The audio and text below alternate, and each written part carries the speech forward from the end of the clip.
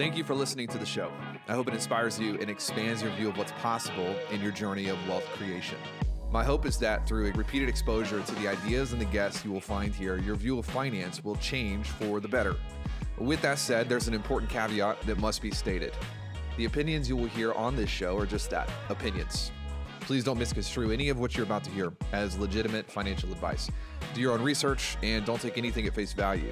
Understand that everything you hear on this show is someone else's experience that may or may not work for you. I don't know you, I don't know your situation, so I can't tell you what to do. But I can tell you that the one goal of this podcast is to make you richer, wealthier, and ultimately more fulfilled as a human. I'm glad you're here. Please rate it, review it, share it with the people in your world that matter. And without further ado, enjoy the show. Hey, everybody. Welcome to Levels of Wealth. I have Becky Nova of Lady Landlords on. And I was on, when was this? I was on your show, I think, 8 months ago, 6 months ago. Probably about 6 months. It was over the summer that you were on our So, episode. yes. So Gabe's was like, I have this show that I think you should do, but it's all women. Are you okay with that? I was like, oh, yes, let's go. Especially women in real estate, because, it's like real estate's a little bit dominated by your male investors. Like, who is this woman? Let me find, I got to connect with her on Facebook. And you run this massive Facebook group and you're teaching women how to create financial freedom through real estate. And it was amazing. And we had so much fun. And I hope that your ladies got value from it. And they weren't just like, who's this young dude talking to me about real estate? No, but I had a blast. I got a ton of great feedback about your episode, just really because you shared your story and how you even got to where you were today. Then I had, my favorite was I had people that knew you from other businesses and other avenues being like, oh my God, you had Taylor on the show. And I was like, yes, I did. So that was also a really great lead in. But no, it was a great episode and you gave such great content and just information that we don't always necessarily talk about. And it was very different than some of my other guests. So it was nice to have your personal perspective and what you're doing with your business and share that with our community. So it was fantastic. I love it. Well, anytime you want to hang, I'll come back and we'll just talk and do whatever you want. Real quick though, so real estate, we know that it's traditionally I would say everything in the last 100 years has been traditionally like male dominated. So you can't really even use real estate, but real estate's probably the slowest to turn over, I would imagine. How'd you get into it? What was your first deal? What made you get into it? Kind of take us through your founder story. Sure. I am definitely one of those people that's the accidental landlord. I never had any intention of owning property. It was not something I wanted to do. You might remember when we talked previously. So I actually lived in Europe for a good portion of my 20s. I was working in cancer research in the States. I did the whole, let's go to college. I was the first person in my family to go to college, first person to go to graduate school. I got a good cushy job in New York City doing cancer research. And I just absolutely hated it. It just was too, I remember actually, oddly enough, I have one behind me, but I remember everybody was fighting over chair sweaters, right? The sweaters that would be on your chair when just offices would just had the freezing air conditioning. And I was like, this cannot be what my life is about until I retire and I die. There has to be something more that we could talk about besides that. So I actually ended up quitting my 6-figure salary and sold everything I owned and moved over to Spain, where I used to own a tour company. And then I expanded into Portugal, where I used to own a bar, which was actually, I think, the biggest financial mistake I ever made. And ended up losing everything and moved back to the States pretty much penniless. And when I got back to the States, I was trying to figure out which direction I was going to go. And I just needed to make enough money to then go back and travel. That was incredible. All my purpose was. So I never wanted to own real estate. But when I came back to the States, I ended up meeting a guy that I'm now married to. And he is an immigrant from the Dominican Republic. And he came to New York with very much that American dream, which home ownership is such a big part of. So a couple of years ago, he kind of said, hey, Becky, you're in debt. You have no money. I really want to move our relationship forward, and buy a house and have, the 2.3 kids and the white picket fence and all that. So I said, Okay, well, I have no money. We got to go figure something out. So I was able to take a consulting gig and to come up with a down payment and get myself out of debt and raise my credit score. And then I said, you know what? I'm not going to buy a house and then live mortgage payment to mortgage payment. So I tell everybody I came up with the best idea humanly possible. Nobody else has ever thought of this. And that was to buy a multifamily property and live in it and rent out the other side. I had no idea that like millions of people were doing the same thing at that time. So our first property was complete luck that we didn't completely lose our shirts, but I just got hooked after that first duplex. How did you find it? Just an agent, or did you kind of go scouting yourself? No, we used an agent. Once again, since we're really looking at this as just clearly buying a primary home, we went the traditional route. I called some realtors, I got a referral for somebody, we went on the MLS. We were looking in a slightly different area. We were originally looking in the Bronx since I live in New York. That's where my husband and I were residing at that time. We wanted to stay in that area. We actually liked the market for that. But it then was a realtor that was able to show us some different areas and ended up finding our property off the MLS. Nice. When was the moment where you were like, so you got hooked after that first one? At what point were you like, I have to teach other people how to do this? Oh, at the closing table. It was literally at Really? the closing of that first duplex. We were at the closing. It was a horrible closing. We ended up having a bunch of problems with title. Our mortgage payment was all off. There ended up being like a $7,000 lien on our taxes that the title company missed. So Oh, my mortgage payment. So the yes. closing was like, Taylor, you would know that a closing usually does not take more than 4 hours. There was probably more cursing in this 4 hours at a closing than like has ever happened before. And still, at the end of that closing, when I got that check for the tenants that were going to be in the property that I just bought, I was like, oh my God, I need to do this again. My mortgage broker and Yeah. my realtor were like, are you insane? You just ripped this woman a new one for messing up your paperwork. And now you're saying you want to buy another house. And I was like, no, I'm like, everybody needs to know what this is like. I was like, that was just a total game changer right there at that closing table for me. Amazing. So you kind of knew instantly. You're like, I'm gonna teach other people how to do this and how to avoid this process. Yeah, and how to already avoid the mistakes that I had made on that first property. I wanted to make sure that people knew upfront what they were getting themselves into, because for me it was so much research and so much trial and error for that first property that I was just like, there has to be a better way. So to me, if I can share my experiences and what I did, and that can help just one other woman have a little bit of an easier journey getting her rental properties, to me, that's a success. Yeah. Yeah. Of course. Have you ever lost money on property? No. No. What's the worst? What's your least favorite deal that you've ever done? Was it that first one, or was there like a nightmare deal that you've kind of made it through since then? I wouldn't call it necessarily a full nightmare deal, but I mean, every property has its own challenges and kind of has its own story. So Yeah. the first property that we bought, as I mentioned, the closing was an absolute disaster. My attorney was pretty much MIA through all of the negotiations and the contract, to the point where when we got to the closing, the seller's attorney actually thought I was the attorney because he was communicating with me the entire time. Then he was like, "Oh wait, you're the one buying the house?" And I was like, "Yeah." And he goes, "I don't think I was supposed to talk to you." And I'm like, "Well, too bad. My attorney went MIA, so here we go. I needed to get this deal done, so I jumped in and acted pretty much as my own attorney." Then at the closing, like I said, now the title company missed a $7,000 water bill that ended up getting put on our property.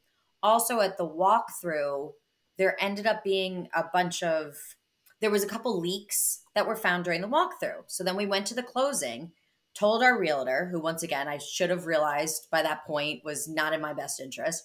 And the sellers were just like, not a problem. We'll fix the leak tomorrow, the day after closing. She never put money in escrow. We didn't know any different. So now the day after closing, that's when I found out I have an extra $7,000 bill. I have leaks running through 4 floors of a Oh my God. townhouse. So now we actually had water running through, and you see this meme on Facebook, but this actually happened to me. We had water leaking through an electric panel. And now my husband and I are looking at this, and we've only lived in apartments our whole life. So now we're looking at this water running through the electric panel, and they're like, do we call it plumber or electrician? The seller was then like, screw it, I'm not fixing that leak anymore. I already sold you the house. So we ended up having to sue our attorney. We ended up having to threaten the title company also with a lawsuit for missing that $7,000 water bill. It was, and actually my husband at that time, I think, was ready to give up. I was like, no, I'm doing this again. I think he was a little more, we just bought this house. I thought we'd move in, turnkey property. And yet we had a ton of things go wrong in the first few months. So that was the first one. The second one I also think was interesting. The second deal we actually found when it's oddly enough, my realtor called me a couple months later and I'd stayed in touch with him because I already told him I'm buying another property. So when I was staying in touch with him, he said to me, he goes, hey, I have a property. You might be interested in it, but you got to prove you can get pre-approved for it. So I'd already done my homework, figured out how to do that, and sent him my pre-approval letter. And when I was waiting for him to get back to me, my husband came home and goes, hey, I just saw a realtor coming out of the house across the street. He actually met the elderly couple across the street when he was doing the appraisal on the first duplex we bought. The elderly couple said, hey, what you doing in the neighborhood? He explained he was a realtor. They said, great, we might want to sell our property. Keep in touch. So now 6 months later, they decided to sell their house. They stayed in touch with my realtor. I stayed in touch with my realtor. So we ended up buying that property off market. But they were hoarders. They had tools, machinery, um, anything you could name, just completely across this quadplex and a parking lot. Um, so that we had to negotiate to them that were valuable items. So we really had to negotiate how to get this property cleaned up to even get an appraisal. And then they ended up living there for a few months after because it took them longer as this elderly couple to be able to move. And we actually just closed the court case with them for some of the issues that we'd had with that property about a week ago, 2 years after that deal closed. Wow. That's a bummer. Not what you like. How do you find new markets? How do you evaluate new markets? Do you have a process that you go through? Yeah. For me, there are one thing that I really learned since I also own long distance. My husband and I also own in the Dominican Republic. For me, what's interesting about markets is you could look at a map and get completely overwhelmed. There's just so many different places that you can invest, and there's deals absolutely everywhere. So one of the first things that I do is I think about places where I know somebody. It doesn't have to be my best friend. It doesn't have to be where my mom is, but just, hey, I know that kid I went to college that I'm still friends with on Facebook, they live there. Maybe that's an option. So that way I know I will have some boots on the ground, especially since I like the long distance investing. Then from Yeah. there, I start looking at what stable industries are going to be in that area. So that to me has been really helpful. My background is in the medical field. So that's an industry I know really well. So I tend to favor areas that would fit with that industry. Gotcha. When you find somebody that's boots on the ground, do you look at um, population growth, job growth? Like, what's your checklist that kind of gives you permission as an investor to go into that market? Sure. After I kind of say, okay, I know somebody there. Hey, I know what larger industry is and I know what the medical field is like in that area, which makes me just feel a little bit more confident. Usually I'll either look at census data or election data. Those are the two things that I tend to go to because I feel like that gives you a little bit of area, a little bit of an idea of what's the numbers are and what's happening in that location. Then from that point, I also do a little bit more anecdotal research where I'll go and either find local newspapers and see what trends I can find also going through that market. Beautiful. Gotcha. So you're in Dominican Republic. How is out of country real estate different? Or are there any hurdles that you've had to navigate through that you don't have to in a US? It is different because mortgages are just done differently. At least once again, I could speak to the Dominican Republic, not necessarily everywhere else, but here in the Dominican Republic, interest rates are much, much higher. There's also shorter term mortgages. They don't really do kind of a 30-year. Also, the way that taxes work is different. So it was a completely different process. And then also doing that in addition to having a foreign language, it just really kind of complicated things. It was very nice that my husband is a dual citizen. So that also I think made it a little bit easier for us. And he also lived there until he was an adult, which was nice. So he knew his way around. And then also the fact that we were able to take advantage of his citizenship really made a difference for us. Nice. And clearly he's fluent in Spanish. Right. So he could translate everything. Are you going to go into other like vacation markets such as the Dominican, like Turks and Caicos? Like, is anything else on your radar for new markets to explore? For the Caribbean, no, I would definitely stay in the Dominican Republic. Actually, the properties we own there are long term rentals. They're actually not short term rentals right Ah, now. So, okay. yes, that's a little bit different. Whenever I tell people that I own in the Dominican, they're always like, "Oh, can I rent it? Which beach is it on?" And I'm like, "No, it's in the capital. It's in a city." So those are actually long term rentals. But one thing that we are looking at then is increasing our footprint there and probably moving into the short term rental market there because my goal is just to go live on a beach. So I will. I started my Yes. story with that's what I wanted to do was travel. So my goal is to kind of is really to get back to that. It just took me a little bit longer than I wanted, but that's really what real estate's going to afford me is to be able to get back to traveling however I want. Yeah, I love it. How do you decide when to liquidate or collateralize property? Are you planning on holding forever, or is there a certain mathematical metric you use to know when to do that? Sure. I mean, my plan, probably at least right now, is to hold for the foreseeable future. Um, there might be a time, especially getting older, we'll probably move more properties to property management companies, especially since I want to be able to travel. And then at some point, what we might do is trade up our properties for larger complexes. But buying when we did a couple years ago now in the New York market, making it through the pandemic. I picked up other properties during the pandemic in April, May of 2020, which actually has worked out really well for me. I'm not really seeing much reason to sell those at this point in time or to really change anything that I'm doing. The rental market here in New York is so strong that they were just such wins for us. I'm going to stick with that for the time being.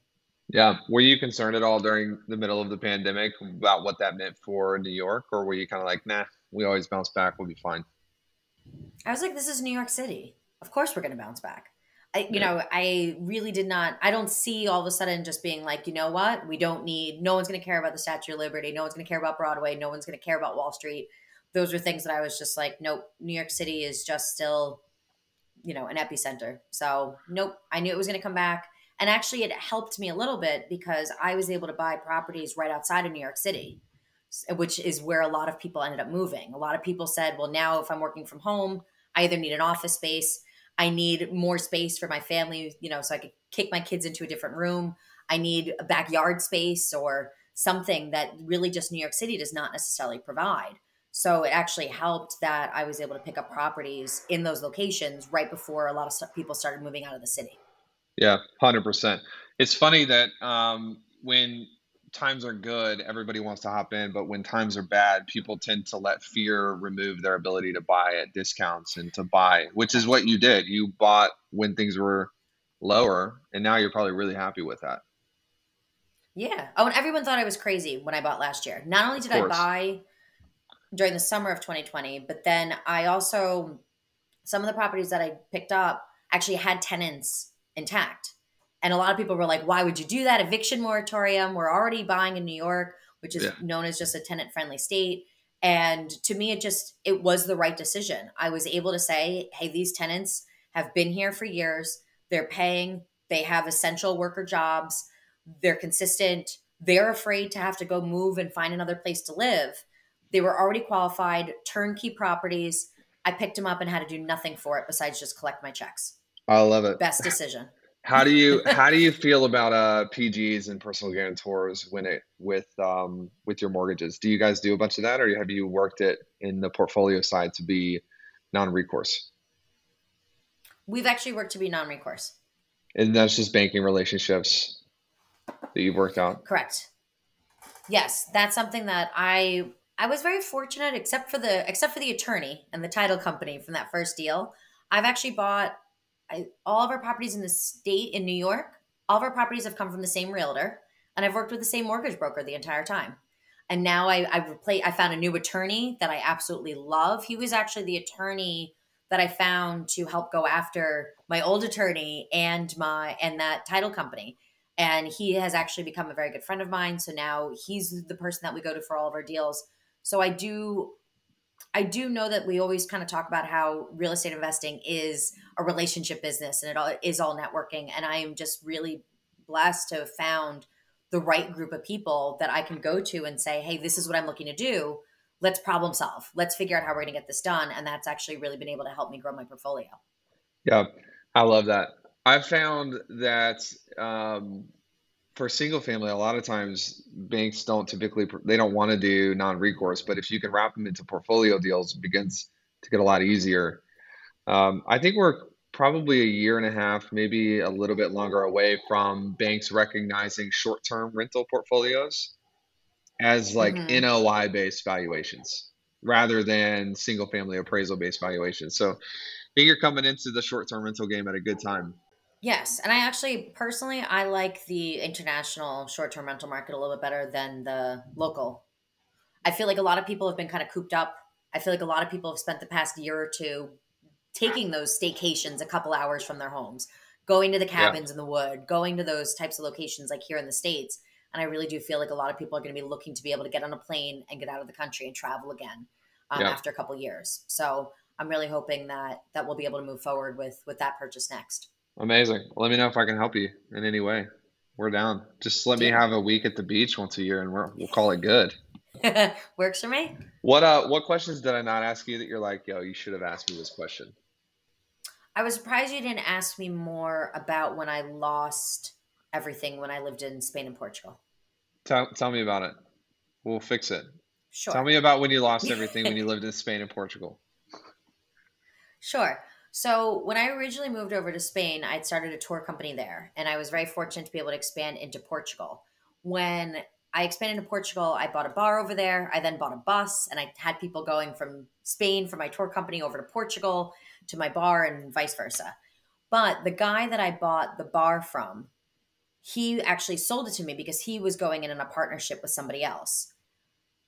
The reason he was the problem, then what happened was after a couple months he came back and had an issue with the fact that now I had this bar. So I didn't understand what was going on. He came into the bar one morning and was incredibly aggressive and just yelling and screaming that it was like his. Since he became aggressive, I just ran out of there and was like, we got to deal with something else. Like, I just can't understand what's going on with this man. Come to find out, police end up getting called. He's explaining to the police in Portuguese that this is actually his bar. I'm saying, no, we signed paperwork. I have a contract. This is actually my bar. So we went down to the attorney. Now, picture like beach town. You have one attorney, one bank, three cops sitting in an office. Like, that's pretty much it. So we go down to the attorney's office. And when the attorney pulls out the contract to show the police, it only shows that I signed the contract and that he never did. And I was like, no, no, no, I have my fully executed copy here. Attorney goes, nope, I have my copy. He never signed it. Police go, great. It's his bar. Becky, you got to get everything out of there. So I was like, you got to be kidding me. So I get everything out. His people start like threatening my staff to like get out of Portugal. So everybody else leaves. I was going to leave, but I was like, no. Like, I came here because I love it. I want to be on the beach. I'm going to see if I can make this work. Come to find out about 2 weeks later that he actually was using the new bar that he bought to run drugs through it. His partner Mm. found out. So he ended up kicking his partner out he ended up getting kicked out of the bar that he had bought with the partner, but he needed a place to still be able to launder money. So he came back and stole my bar from me, and he actually paid off the attorney to say that he never signed the contract. Wow. So I ended up staying in Portugal for about another 2 months after that. I took a job cooking in a kitchen where I got paid €3 an hour and all the pasta I could eat. And I just partied for the rest of summer. And then I moved home that fall. And I was now like in my 30s, like living at my parents' basement, being like, all right, what's next now? What business are we going to start or where are we going to go? And people always kind of say like, but that's so horrible. You end up losing this bar. Like, don't you think you should have like fought, should have stayed? Doesn't that make you so sad? And honestly, it's probably one of the places that I feel like I've just learned so much in my life. I feel like I was able to take risks. I was able to jump in and find it didn't work out, but I still would never change that experience for anything. Did you have any mindset issues after that, or was it just you bounced back? No big deal. No, actually, I didn't. I've always kind of been a risk taker. That's actually something I feel like as I've gotten older has kind of calmed down a little bit. And my husband is really the non-risk taker in the relationship. So once again, I was the person that was like, listen, I'm unhappy with this 9 to 5 corporate America that I got to deal with in New York City. So I just quit my job and I left. And then I figured, okay, now I'm in Spain. I have no idea what to do here. Well, my English is pretty good and I know history. Let's start a tour company. So I did feel when I got back that I was still able to say, okay, what's next? And I was able to move on. I really don't feel like I struggled too much with getting stuck or feeling like since I lost that now I wasn't going to be able to be successful somewhere else. I Yeah, felt it actually gave me proof of concept. I was able to say, hey, listen, if I could figure out how to start a business in Spain and run a bar in Portugal, I'm pretty sure I can do it here in America. that's pretty special. That's not normal. You probably already know that, but if you don't, I'll just tell you it's not very normal. I've heard that before, but it's the way that I work. To me, it was that's a learning experience. Let's now put that in our bucket. And now I still feel like things I learned about that first website that I ever started back in 2008. I still learned concepts that I can use there about running a business that I still actually employ today. Yeah. What are you working on next? What's the next big thing for you, or what are you excited about? Sure. To me, definitely getting my next property is kind of a focus point. I also so I'm probably once again I'm debating on if I'm going to purchase another property here in New York or if I'm going to purchase that short-term rental in the Dominican Republic. Also, I'm looking to diversify this year a little bit. I've really stayed in the small multifamily space for a long time. I do want to look more into syndications, land deals, some other opportunities that aren't just me buying buying a building and then managing that building. So I do think that's kind of the next step for me. My time's getting a little tapped out because I do manage all of our properties, even if they are long distance. So I need to get a little, I want to start looking into some other places where I can park some money and then really just building lady landlords and helping more women be able to get their first rental property and reach financial freedom is still such a passion of mine. So that's really what I'm going to be focusing on in 2022. Amazing. If you want to build anything else, give me the opportunity to invest in it. If you ever build anything else and you want an investor, let me know. Yeah. No, we need to have a talk offline about some things. So, because I think we could really do a lot. You don't want to broker a deal in front of millions of people on the air. No, I we could understand. we could totally do that. I don't know. I understand. I understand. Well, cool. Let's talk. Let's figure something out. And then Yeah. when you're in Nashville, because I know you're going down to Florida to be here on the beach, let's get some people in a Yep. room and let's teach some of what you know. Yeah, that's one of the things that when I said that I was going to go down to Florida, and as we talked about earlier, I was like, "That's it. I want out of the snow." So I'm heading down there on a one-way ticket. I once I posted that like I was going to Florida, I have so many other investors and people in my community that are saying, "Let's. I want to see you. Let's meet." So I'm already setting up an event down in Florida. But no, I would love to stop on the way back in Nashville and host something with you. That'd be great. Cool. All right, we'll set it up. Thanks so much for the time today, and I'm excited to see what you do next. It sounds like you're about to take over the world. So I'm excited to watch it. That's the goal. All righty. See ya.